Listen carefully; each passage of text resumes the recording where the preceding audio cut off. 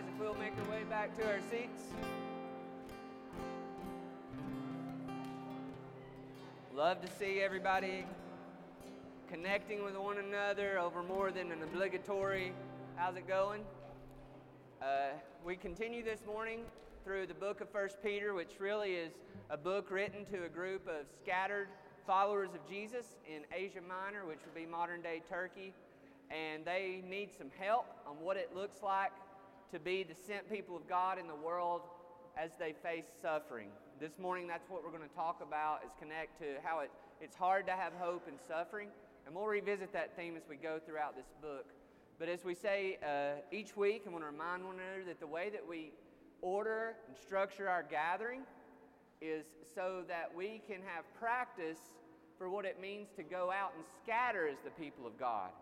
So again, we want to greet one another in the peace we have in Christ, and we want to pass that peace. That's why we'll call that portion of our gathering passing the peace. But now we want to go out and do that in our everyday lives. And so we talked about this earlier this year, and I think we still have some more of these on the table. If we don't, we can get them. But we provided everybody with this Who is My Neighbor magnet.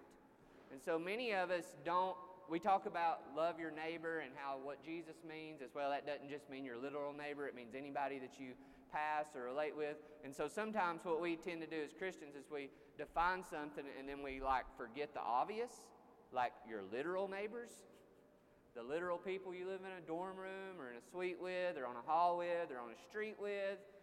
And so we want to encourage one another to actually get to know our literal neighbors too. And that may be harder for some of us than others, but this magnet is to help you to try to learn at least the names of the 8 people who live the closest to you and to begin to pray for them and to begin to ask God to give you an opportunity to get to know them, to hear their story, and hopefully ultimately to build a relationship, whether they're a Christian or a non-Christian, where you can pass the peace of Christ to them in their lives.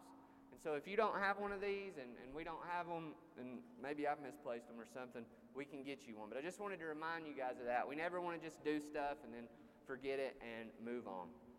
But let's dive into 1 Peter and pray that the Spirit will make this truth not just words on a page, but a reality in our hearts. 1 Peter 1, 3-12. Blessed be the God and Father of our Lord Jesus Christ. According to His great mercy, He has caused us to be born again to a living hope through the resurrection of Jesus Christ from the dead, to an inheritance that is imperishable, undefiled, and unfading, kept in heaven for you, who by God's power are being guarded through faith for a salvation ready to be revealed in the last time. In this you rejoice, though now for a little while, if necessary, you have been grieved by various trials, so that the tested genuineness of your faith, more precious than gold that perishes, though it is tested by fire, may be found to result in praise and glory and honor at the revelation of Jesus Christ. Though you have not seen Him, you love Him. Though you do not now see Him, you believe in Him and rejoice with joy that is inexpressible and filled with glory, obtaining the outcome of your faith, the salvation of your souls. Concerning this salvation, the prophets who prophesied about the grace that was to be yours searched and inquired carefully, inquiring what person or time the Spirit of Christ in them was indicating when He predicted the sufferings of Christ and the subsequent glories. It was revealed to them that they were serving not themselves but you, in the things that have now been announced to you through those who preach the good news to you by the Holy Spirit sent from heaven, things into which angels long to look. Father, we thank you that you are with us. We don't want to take your presence for granted. We praise you, Father, Son, and Holy Spirit. We thank you for the grace that is ours, not of our own doing, simply because you've chosen to love us. And we pray, God, that you would help us today to to be open to hearing from you. We pray, God, what is said that is true according to your word will be what is implanted in our hearts and our lives, even in our bodies. We pray, God, that you would help us today to behold Jesus, to be with him now, to become more like him, to be reminded of his beauty and his glory and the good news of the kingdom that he brings. We ask this in Jesus' name. Amen. Well, this week, one of my coworkers shared with me a story. I don't know if I'm even pronouncing this word right. A Taoist story, or from the Zen tradition. You're like, well, I didn't expect to hear a story from that to start off with. But it's the story of an old farmer who worked his crops for many years. And one day, his horse ran away. And so, hearing that his horse ran away, his neighbors came to him and they said, "Oh man, that is some bad luck." And the farmer looked at them and said, "Maybe." Well, the next day, the horse came back, but it came back and brought 3 more horses with it. And so his neighbors looked and they said, "Wow, man, that is really good luck." And the farmer replied, "Maybe." Well, the next morning, his son tried to ride one of the untamed horses, was thrown from the horse, and broke his leg. The neighbors again came to offer their sympathy for this misfortune. And the farmer said, "Maybe." Then, the day after, the military officials came to his village to draft this young man into the army and to take him into a very bloody war. But seeing that his leg was broken, they passed by. And the neighbors congratulated the farmer on how well things had turned out. And the farmer said, "Maybe." We as people are so fast to assign things as to simply this is good or bad. When we do so, endurance is only the engagement of pain until the experience of escape. I want to say that again. When we have this view of our lives, this flat view of whether something is good or bad, then our suffering is only about us enduring until escape.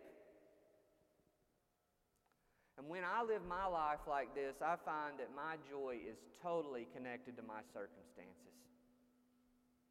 And what I find myself doing is just falling back into whatever, sometimes idolatrous way that I can just bear through it and get it over with.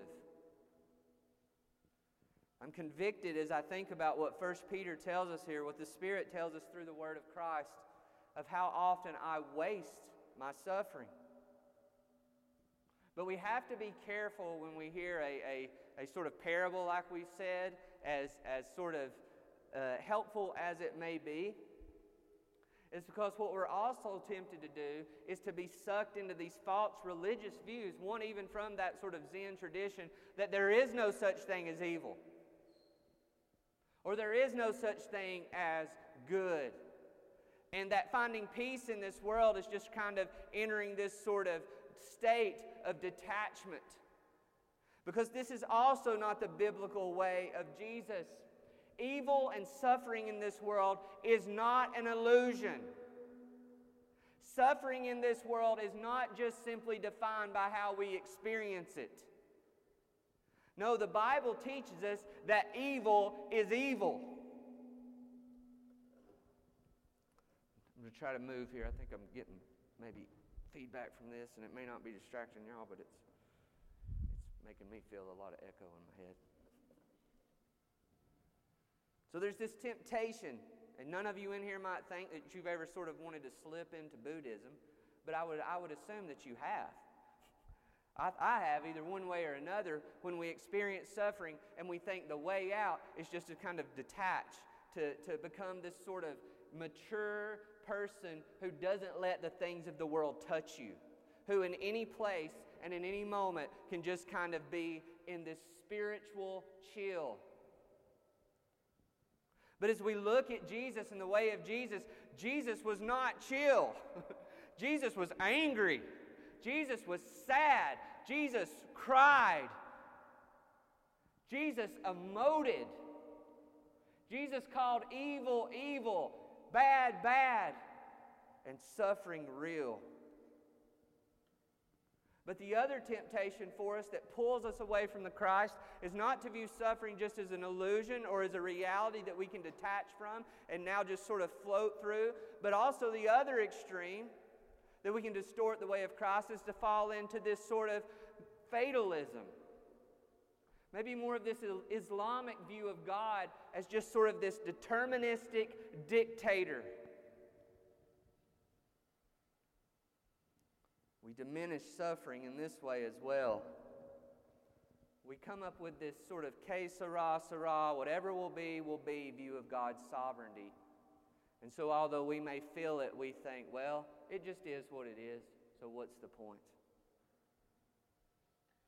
And so we very rarely find ourselves with Jesus in the garden saying, Father, if there's another way, let it be, but nevertheless your will be done.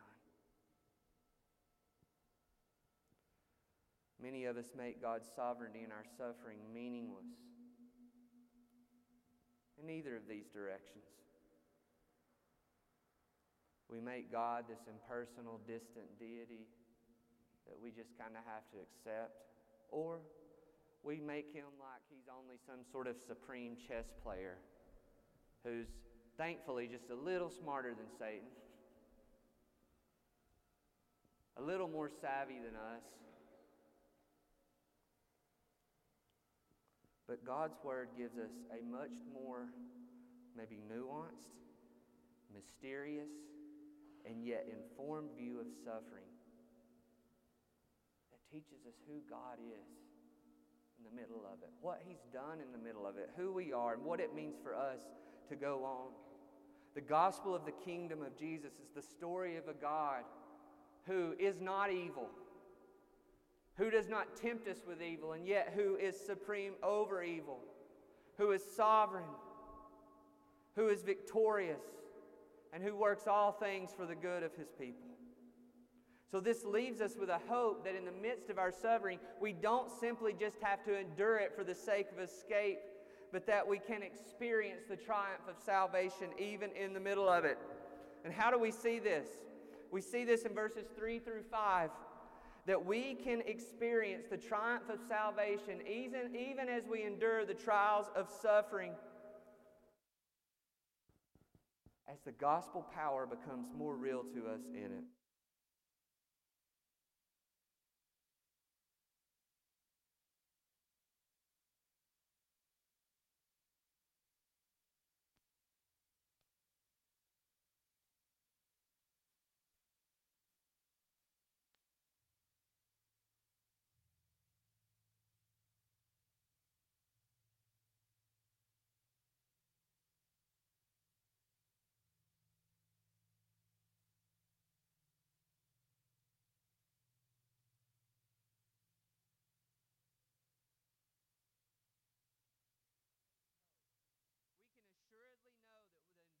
Of trials and suffering is the opportunity to experience the triumph of salvation.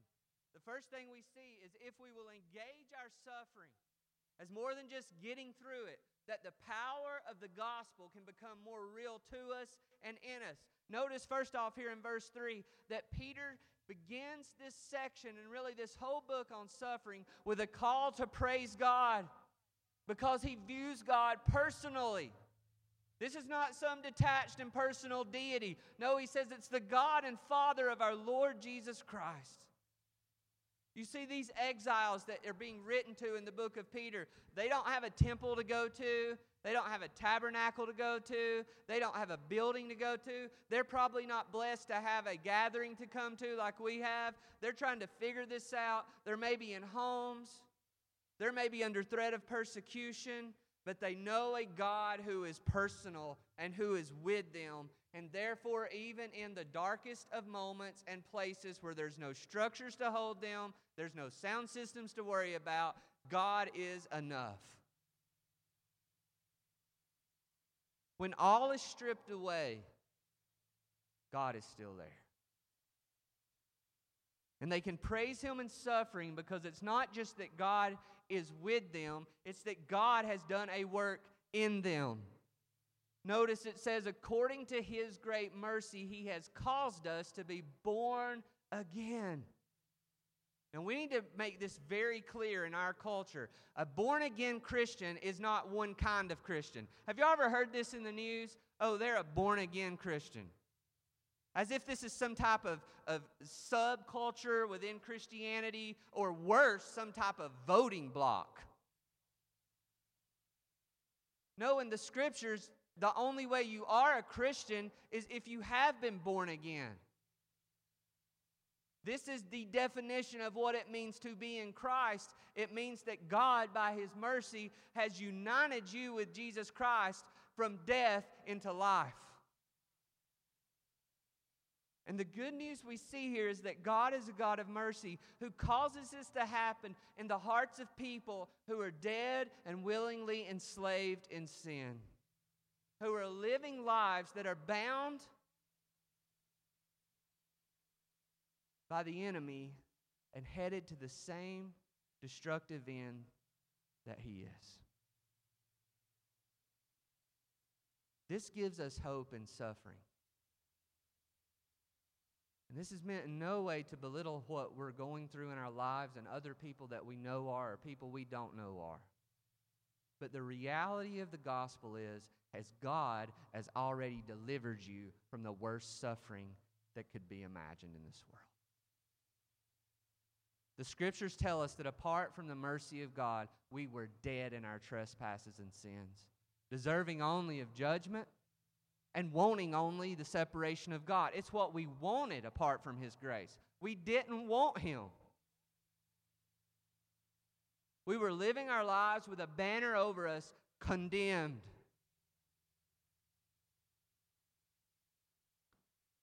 And yet God spoke into our hearts, let there be light. God has already rescued us from the worst. This gives us hope. Peter is saying this gives these people whatever persecutions, whatever pain that they're facing, so they can know this is how committed God is to their final rescue. He has already caused them to be born again.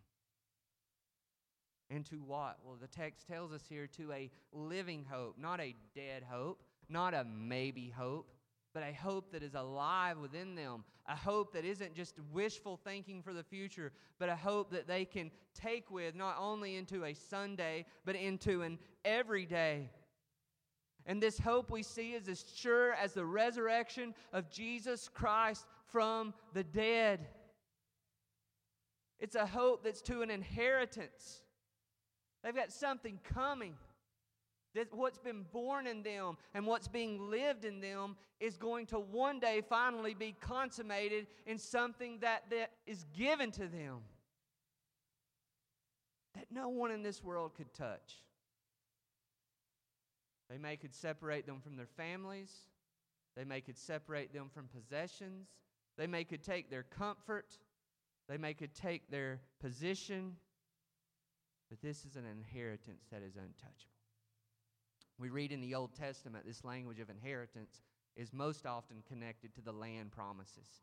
And if you've ever read through the Bible and you get to the book of Joshua and you're thinking, oh wow, this is great, like chapters 1 through 10 or 1 through 11, and then all of a sudden it's like the rest of the book is just, and so gets this land, and so gets this land, and so gets this land. And you're like, man, I really want to be able to check off I did my Bible reading. This is tough. And then you get to the end of the book of Joshua and it says, and all the promises that God made to Abraham were accomplished. Now, you may not like to sit and listen to somebody else's will being read when you're not in it, but if someone has an inheritance to give you, all of a sudden a will reading can be the most thrilling experience in the world. Now, I've never experienced that. But this is what God is inviting us to know is ours today through the Word, is that Jesus, the heir of all the universe, has written our names down in His will. He has great things secured for us. Notice, imperishable.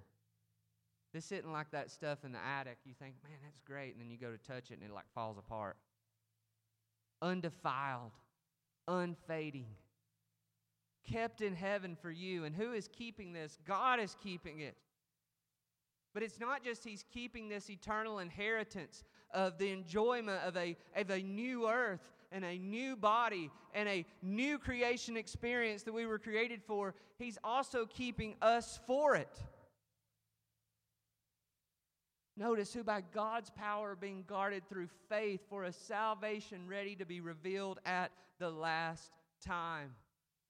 This is so important when we think about salvation, and we use this language often that's been used much in the history of the church. It's not new to us. It's sometimes when we think of salvation, we only think of it in terms of past tense.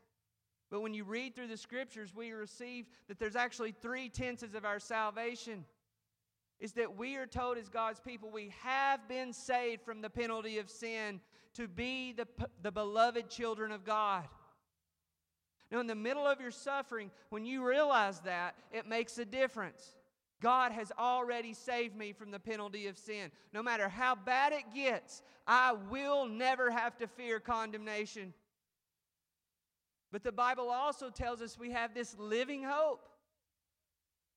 There's just this hope in us that we are being saved. We are being saved from the power or the authority of sin for the purpose of the filling and experiencing of the freedom of God's Spirit for good work. God didn't just save you and leave you. He's at work in you now to will and to do His work. But also the Bible tells us we will be saved. A salvation ready to be revealed at the last time. One day we will be saved from the very presence of sin and suffering, for the purpose of enjoying God, His creation, and one another forever. When I was growing up, I used to kind of make fun of in church that we sang all these songs about heaven.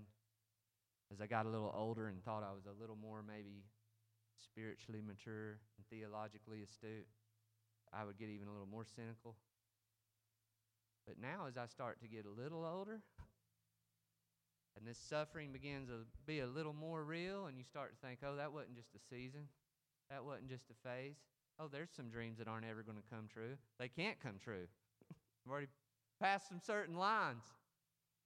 I start to see why people get so excited about the fact that there is a salvation to come. That there is a day when there will be no more crying. There'll be no more suffering. There'll be no more pain. And yes, we can celebrate that in a way that doesn't include Jesus. But what we're told here in 1 Peter is Jesus will be at the center of all that. And that's what will make it so great. We need this hope to get us through life. Some of you know the pastor Tim Keller, and he tells a story about one of his friends. It was a friend who was named Archie, who was a big Dallas Cowboys fan back in the day when Bart Starr was the quarterback. Some of you may know who that is, some of you may not. It's not really important, but evidently this quarterback, he was known for like just kind of fumbling through the first part of the games and then mounting sort of an epic comeback at the end. And so they usually won, and I think Keller's a Steelers fan, so he'd say except versus the Steelers. And some of you understand this way more than me. My wife would say, quit using sports illustrations. Nobody knows what you're talking about. But anyway, here we go. So Bart Starr would drive fans crazy. And Archie particularly was one who got to the point where he couldn't even watch the games. It was like, man, I know what you're going to do. You're just going to tear my heart apart and then have this awesome comeback where I'm going to be sitting on pins and needles. And it literally disturbed him to such a way that he didn't want to watch the games anymore. Until one day, Archie, who happened to also be in the military, was deployed overseas. And this solved his problem. Now he was able to watch these games and actually, it still hurt, but actually bear through the hard times and enjoy the end. And you know why? It's because he was in a different place and the games were delayed for a day later to when they would be shown. So he would already know who won or who lost. And so now he could watch the game, and ever how painful the process was, he knew the end, and so therefore he could stay engaged. This is what God is wanting to give us through His Word and through the victory of Christ. It's still hard. It's still painful. There's a lot of ups and downs. There's a lot of fumbles of the ball. There's a lot of sacks in the end zone. But in the end, we know Jesus has won and His victory is ours. This is what it means to understand the power of the gospel as a more relevant and true reality in the middle of our suffering, is that there will not be an anticlimax. You are going to make it. This is what these doctrinal truths of the grace of God really mean and why they really matter. If you are in Christ this morning, you're going to survive. No matter how bad it gets, you're going to make it.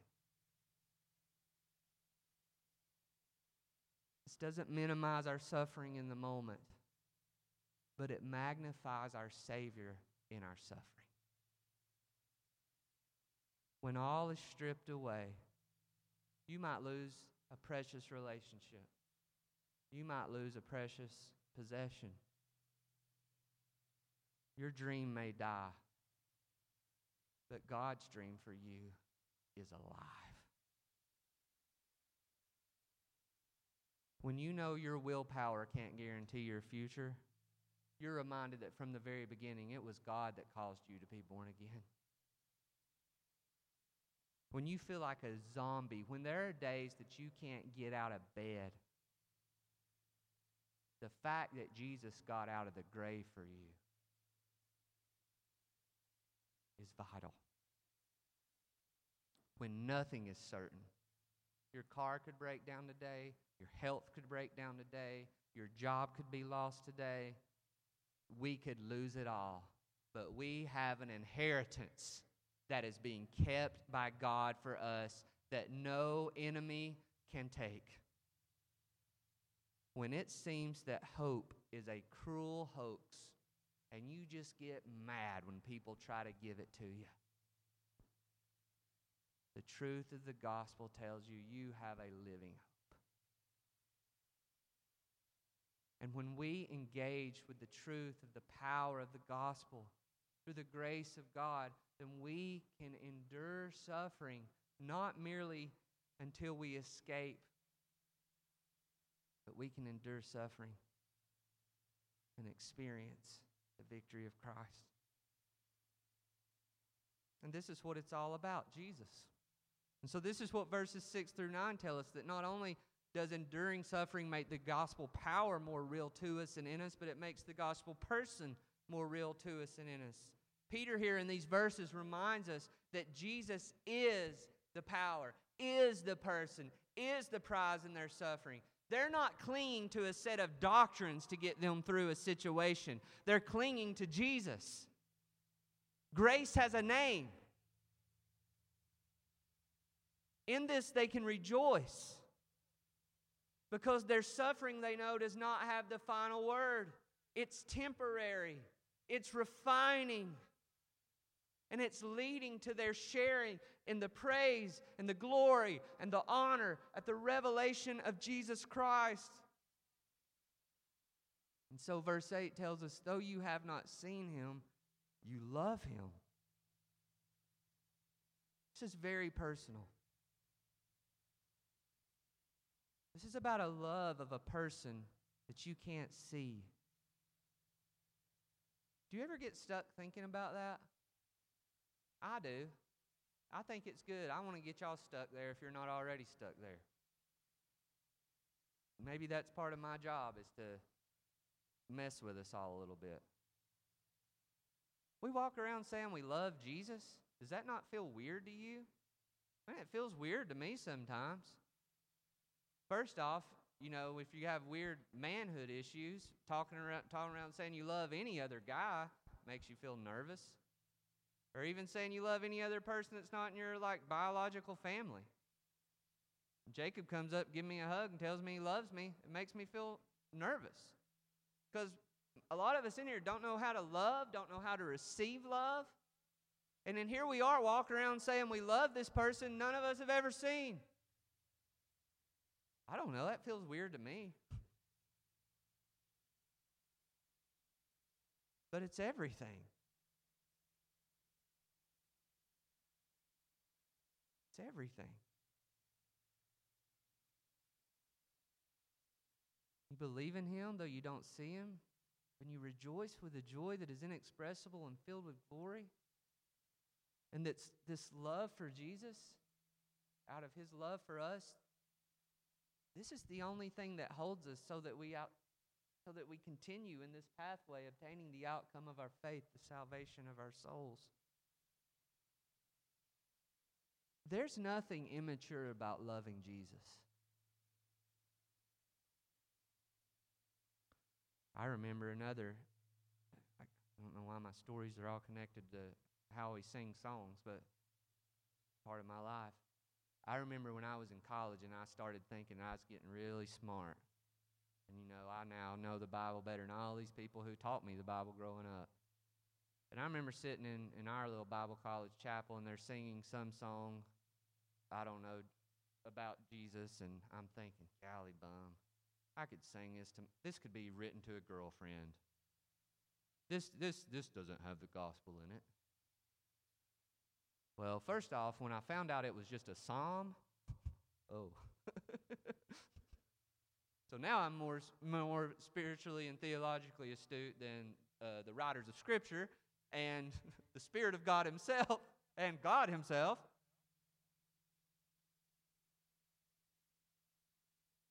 And now I think, well, even if it wasn't, what's so wrong with singing a love song to Jesus? Though you have not seen Him, you love Him. You love Him. If we don't love Him, we're not going to make it. Your doctrinal statement ain't going to hold you when the floor caves in unless it's connected to the person that it's all about. We got to have those deep doctrinal truths of verses 3 through 5, but if they're not connected to the person of Christ whom we love, I've lived long enough already to see this trajectory of brothers and sisters who are now have fallen completely away from the faith because they had this idol of certainty that wasn't connected to a person who was their assurance. And 9 times out of 10, that just leads to quitting. Because if life already hadn't worked out for you, it's not going to. But Jesus is going to be there. The one who is grace. The one who is the one we're united to in our new birth.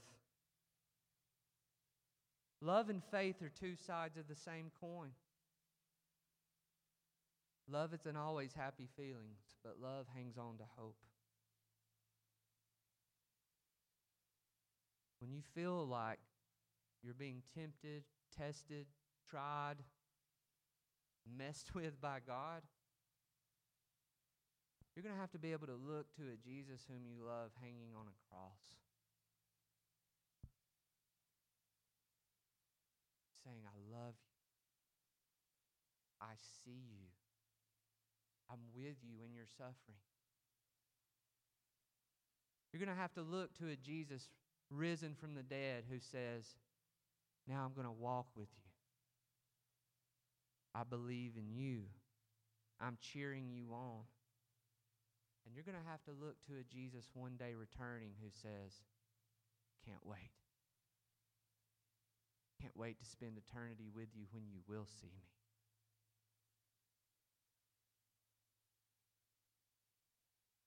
He wants love with you. He wants to meet you personally in your grief.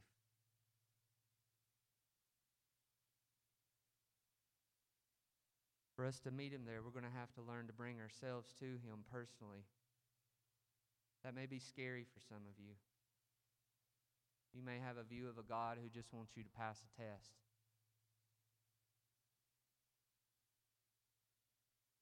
Jesus wants you to come. We've sang Psalm 42 this morning. I eat my tears for breakfast. Jesus loves you. You can come to him and cry. You can come to him in your frustrations, in your loneliness, in your shame, your guilt, with your fear, with your anger. And he's not going to walk away. You're not too much for him. He loves you. And if all you got is Jesus loves me, this I know, or the Bible tells me so, and you cling to that, when the devil wants to take you into the mental gymnastics of all those great truths, verses 3 through 5, give us to hold us, but maybe sometimes you just got to cling to Jesus loves me, this I know, or the Bible tells me so. It's true. It's held the saints for years, for centuries. And this is why, lastly, briefly, enduring suffering not only makes the gospel power more real to us and in us, and the gospel person more real to us and in us, but this gospel story. Verses 10 through 12 tell us that the prophets were speaking of the coming of Christ. And why were they doing this? This is amazing. Verse 12, it was revealed to them that they were serving not themselves, but you.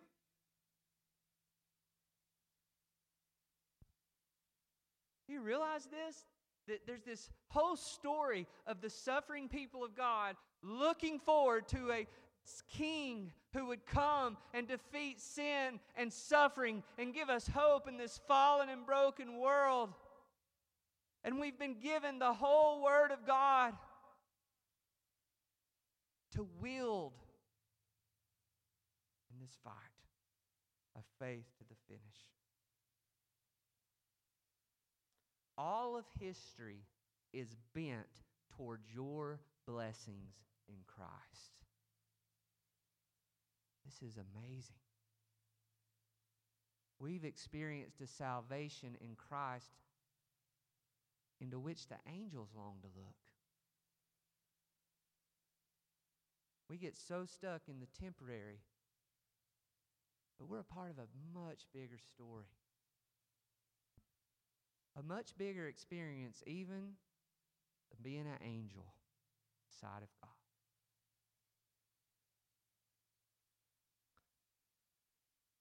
As all great theologians do in finding their resources, let me quote to you from Twitter. So the Atheist Forum this week, you might be thinking, why do you look at Atheist Forum tweets? Well, I think we can learn from everybody. So this is a tweet they did this week mocking Christianity. Christianity, belief that one God created a universe 13.79 billion years old, 93 billion light years in diameter, and 1 light year equals approximately 6 trillion miles, consisting of over 200 billion galaxies, each containing an average of 2 billion stars, only to have a personal relationship with you. Mocking. And I love it. This guy I know responded, "This is why we sing." So however you want to date the world in the galaxy, y'all can go debate that later on. But isn't it amazing? That's true. We're not ashamed of that. It's amazing. He sees you. He loves you. In your suffering, He is with you. And one day, He's going to bring all this to this final great kingdom consummation where we will enjoy life with Him forever. And that hope has now been put in us. It is our living hope. And we're invited to step into that story, to remember these deep truths of verses 3 through 5, so that we can engage with the relevance of the power of the gospel, but even more, connect with those deep truths of verses 6 through 9 of the person who is our hope. But also to connect our stories a little more deeply with the gospel story that does not end with us abandoned, that does not end with us alone, accused, cast down, but eternally risen and reigning with Christ. Father, we thank You for the good news, the gospel. And as we come now to the table, we pray that You would help us to taste and see our hope. Lord Jesus, You told us to take of the bread and cup, proclaiming Your death until You return. So we ask You now, Spirit, to help us not only look back into the present, but to the future. We come before the bread as a picture of Jesus, Your body given for us, and the cup, Your blood shed for us. As we mysteriously, even mystically participate with You now, as Your presence walks among us. And we thank You for this in Jesus' name. Amen.